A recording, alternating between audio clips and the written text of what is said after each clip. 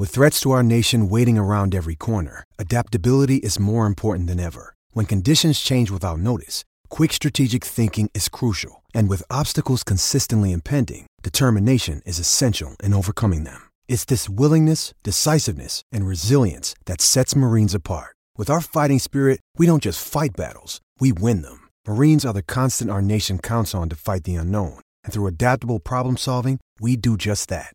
Learn more at marines.com. Another day is here, and you're ready for it. What to wear? Check. Breakfast, lunch, and dinner? Check. Planning for what's next and how to save for it? That's where Bank of America can help. For your financial to-dos, Bank of America has experts ready to help get you closer to your goals. Get started at one of our local financial centers or 24/7 in our mobile banking app. Find a location near you at bankofamerica.com/talktous. What would you like the power to do? Mobile banking requires downloading the app and is only available for select devices. Message and data rates may apply. Bank of America N.A., member FDIC.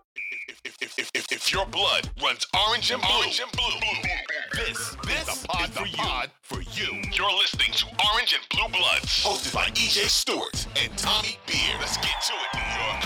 But let's get to a fun topic I love to do on this show. A way we'll wrap up the week for this week. We will do our second temperature check. So basically, it's a segment where we will dedicate entirely the conversation to one Knick to assess how they're performing this season, how the player fits within the organization, and their kind of all long-term outlook in terms of their individual potential. So today, we're going to focus on the Knicks spark plug, Immanuel Quickley. He's a fan favorite. He's got a lot of lovers amongst Knicks fandom, and we're going to talk about him. So we've seen IQ's role and minutes increase of late due to some injuries of the key players this season. Now, Quickley got off to a really slow start, but with the way he's played of late, IQ is now posting some career best numbers. When I looked at him, I was a little surprised, quite frankly. They're very slight in terms of how much better they are than previous years, but there's a slight uptick in points per game, a slight uptick in field goal percentage, uptick in rebounds. So IQ right now is having the best season of his career thus far. I'll ask Tommy, how do you assess how IQ has played this season? I think you have to be really happy if you're a Knicks fan of what you've seen from Quickley this season. Just in the last 5 games, his numbers have really been impressive. Obviously, the last 5 games coincide with replacing R.J. Barrett in the starting lineup. Over that time, we talked about it on yesterday's pod. He leads the league in minutes played, averaging over 43 minutes per game, averaging 21.2 points, 7.4 assists, 5.6 rebounds, 1.2 steals, just 1.2 turnovers. That's 7.4 assists versus 1.2 turnovers. That's a really, really impressive number for a guard that has only made 12 starts in his entire career. Again, would you like the percentages to bump up a little bit? Sure. Shooting 39% from the floor, 30% from downtown. But if your biggest complaint about Quickley is, his field goal percentage, then you're kind of missing the point. I think you're going to be complaining for a lot of his career. 100%. I think it was Monty Williams who said, he's kind of Jamal Crawford-ish in kind of what he brings to the table. So, there's going to be nights when he's off. There's going to be nights when he's knocking down shots. So there's just a lot to like about the evolution of his game, especially from the defensive end. A little bit stronger, has increased his finishing ability around the rim, added some muscle in the offseason. It's also helped him on the defensive end, fight through picks, plays the right way, plays with confidence, unselfish when he needs to be, a good facilitator, sees the floor well. Good teammate by all accounts. He's one of those guys that generates a lot of love from his teammates and a lot of praise from the head coaching, from the coaching staff. So, is he going to develop into a top tier starter and will he be in the All-Star conversation as a starting point guard? Almost certainly not in his career. He's a little bit below that level type of player.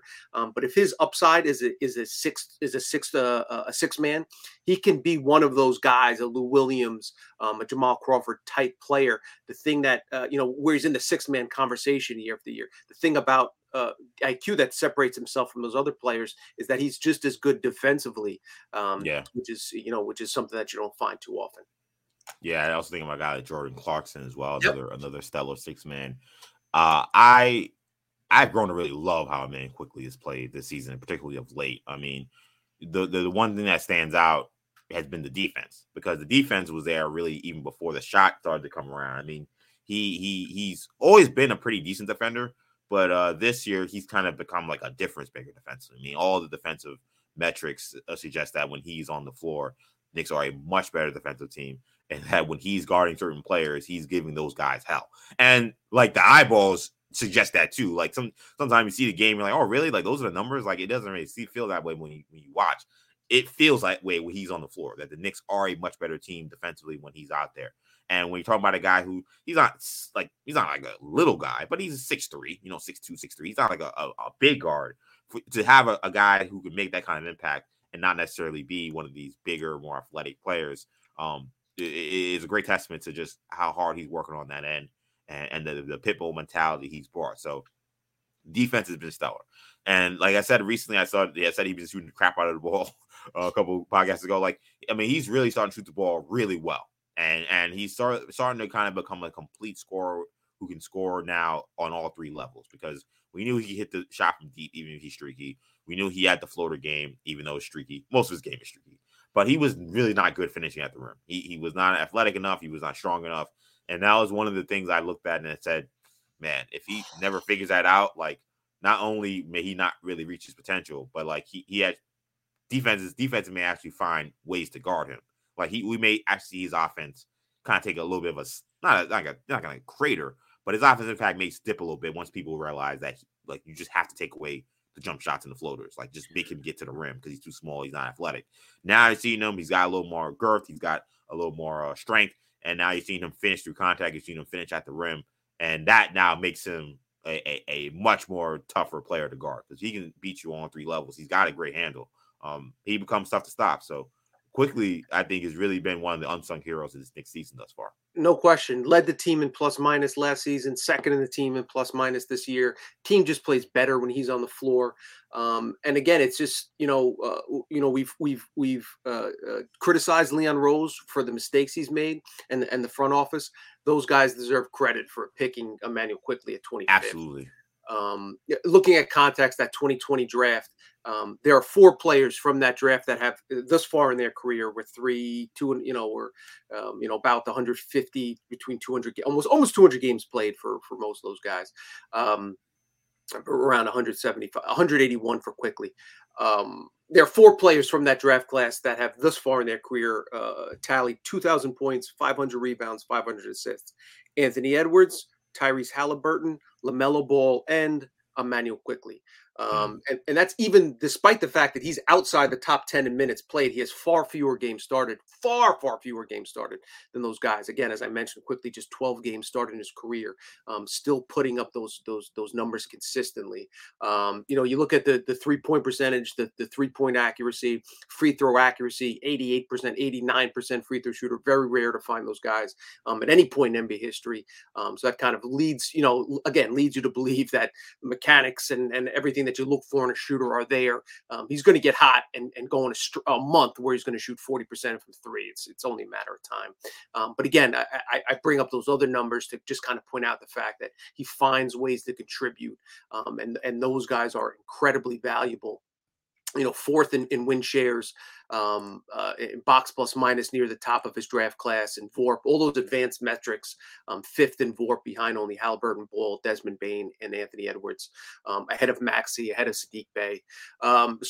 It's just when you look at the big picture, it's again, are there flaws in the game? Certainly, but you have to believe that there's a good chance that he's on the right trajectory going forward. So you have to, there's a lot of reasons to be excited about, his career is thus far, his performance this season, and then, going towards looking forward for the rest of his career. The next big question is, it puts the Knicks in a bit of a bind this offseason when you try to figure out what's this kid worth. When you need mealtime inspiration, it's worth shopping Kroger, where you'll find over 30,000 mouth-watering choices that excite your inner foodie. And no matter what tasty choice you make, you'll enjoy our everyday low prices, plus extra ways to save, like digital coupons worth over $600 each week. You can also save up to $1 off per gallon at the pump with fuel points. More savings and more inspiring flavors make shopping Kroger worth it every time. Kroger, fresh for everyone. Fuel restrictions apply. Yeah, and that's exactly where I wanted to go, because I had a very interesting take. I think we didn't talk about it. I think we weren't on the pod when I was tweeting about this. But it was around the time the Immanuel trade rumors really got popping, which is again right before I think we started doing these episodes. To me, I thought it was a clear indication that the Knicks brass had decided that they were going to pay Obi and not Immanuel Quickley. That they had decided that Immanuel Quickley was more expendable in that conversation. I think that was a time where Randall, he was still a little unsure about what he was going to be, and Obi had, there times where he looked like, a guy who could be a future all-star in some of those early games this season. And I said, I think this is why you're seeing these Immanuel Quickley trade rumors. It sucks. I don't think he should be gone, but I think that that's what's happened. I almost wonder now, with what we've seen with Obi trade rumors, has there been a flip? Like has Nick front office decided, hey, Randall seems like he's on the right track. He seems like he's doing all the right things, and Immanuel Quickley just looks more and more indispensable as opposed to expendable. I kind of wonder if they're looking at him now and saying, okay, this is a guy that we need to invest in, because I certainly feel that way. Like I think letting Immanuel Quickley go, whether it be in restricted free agency the following year, or for getting pennies on the dollar on a trade, I think would be silly for a team that's trying to build a winning culture. Like, to me, Immanuel Quickley is the kind of player that whenever the Knicks figure this thing out, and who knows when they're going to figure it out, it feels like Immanuel Quickley will be part of that conversation. Like he may not be a starter, he may not be the best player, but he's going to be part of that mix, just like, John Starks was a part of that mix of Knicks teams when they got it together. Certain guys are just glue guys, and to me, Quickley, he kind of exemplifies that. So I wonder if the front office may be seeing things a little differently now. 100%, and he's part of the guy that's part of the solution. Like he's you're right. Whenever they do figure it out, you can't have enough guys that play the right way, that compete defensively, that don't make noise. He could have made noise when he was coming off the bench last year, despite the fact that Rose was injured and and Kemba had been banished. So he's done everything you could ask for up to this point in his career, and he just, again, RJ Barrett goes down, he slides into the starting lineup. Brunson is sidelined, he can play point guard. If they need somebody at the 2, he can slide over to the 2. He can come off the bench, he can start, he can contribute defensively. He's a great rebounder, sees the floor well, high assist rate versus a low turnover ratio. Those are just winning players. And especially in today's NBA, you can't have enough guys that can contribute on the perimeter, in the backcourt, on both ends of the floor. Those guys are few and far between. While his ceiling may not be as high as Obi Toppin, if Obi Toppin ever played, 29, 34 minutes a night and really, developed a 3-pointer and fixed the holes in his game defensively, he has that type of, 6'9", good shot. He has that athletic profile that enables him to be, an elite NBA player if everything goes right. But IQ's floor is so much higher than Obi Toppin's. If you just placing bets, somebody that can stick around the league for 13 years. Quickley's the type of player that can do that. If you have to choose, I think Quickley's the safer bet, the smarter bet. That's not to saying that the Knicks have to choose. There's obviously avenues, and there's a range of possibilities that enables the New York front office to maintain both their young guys, both drafted in the same draft class, to stick together, both good friends. So you'd like to see them kind of build that going forward. But just in terms of his versatility, his availability, his ability, IQ checks so many boxes, and that's the kind of guy you want when you're building a culture of winning in a franchise. Yeah, and when I think of just what I want to see from IQ moving forward, just we gotta see some offensive consistency. Like we know how lethal he can be offensively. Like, we've seen these games where he's hitting these 30-foot bombs, getting the guard and crowd on their feet, or he's kind of just taking over certain parts of games offensively. We just need to see that consistently. I think sometimes he gets in his own head when he kind of tries to figure out, okay, do I need to be a distributor? Do I need to be a scorer? And I think we're starting to see a lot bit of a better balance in that, especially when he's been playing these extended minutes, because now he's getting to shoot and pass. So he's, some of these games been getting 25 shots, but then also getting, 10 assists because he's playing enough minutes to do that. I think sometimes when he has these limited roles and he gets in the game, he doesn't quite know what impact, what he needs to bring to the game in that particular game.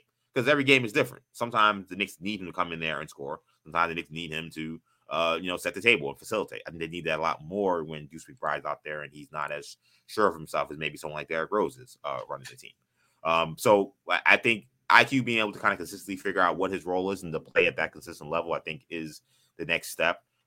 We know, again, we talked about the efficiency. It is, I don't want to say it's a problem per se, because that's who the player he is. But you like to see it go up a little bit, For a guy who we know can shoot the ball, he shoots an extremely high percentage from the free throw line, though it's a little bit down this year, just like the entire team, except for, I guess, RJ. But like, we know he can shoot the ball. So to me, like, that 3-point percentage, that shouldn't be be lower than 35%. Like, he's a good shooter.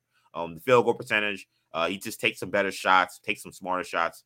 He should be shooting, 43%, 44%. Like, if he can live at those numbers, those aren't crazy high efficiency numbers. But if he does that, you'll see those points sky up. You'll see the Knicks wins sky up, uptick, because I think that means he'll be having a positive impact.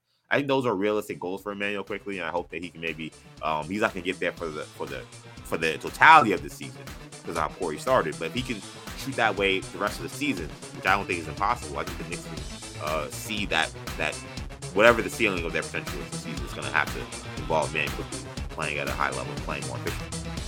37 assists, 6 turnovers in the 5 games since he started. Stellar.